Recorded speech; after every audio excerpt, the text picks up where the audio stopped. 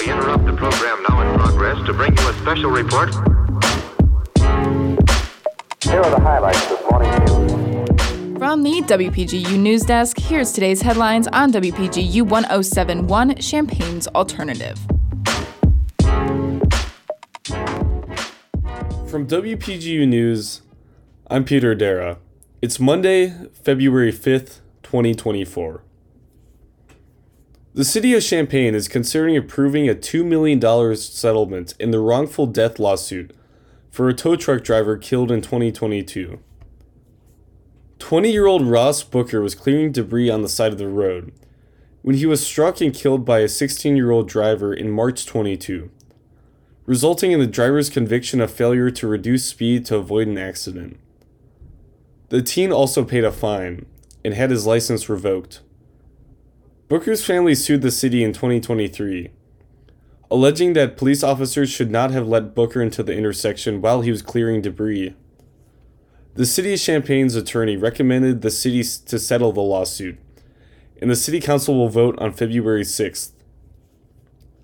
The homeless activist organization See You at Home sponsored their annual One Winter Night over the weekend.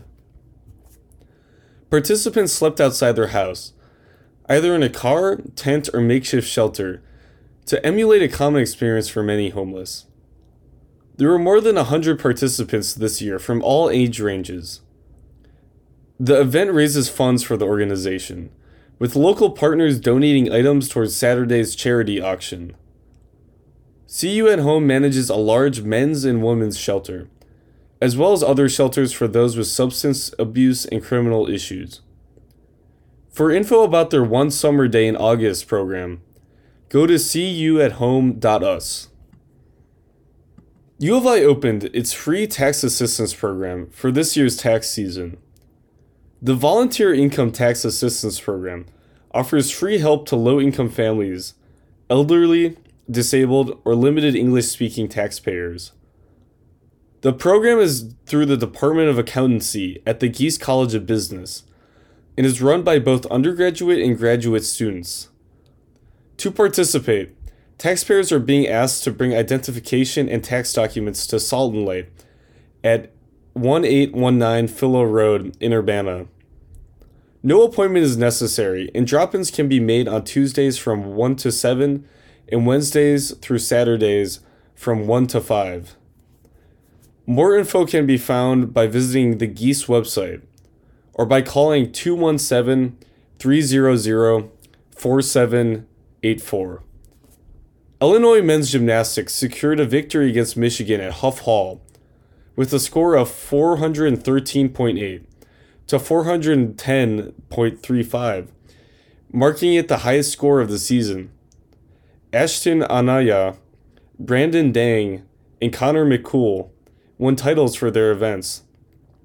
Anaya received a season-high score on still rings with a 14.4 alongside Tate Costa, setting a career high with a 14.3 on the apparatus.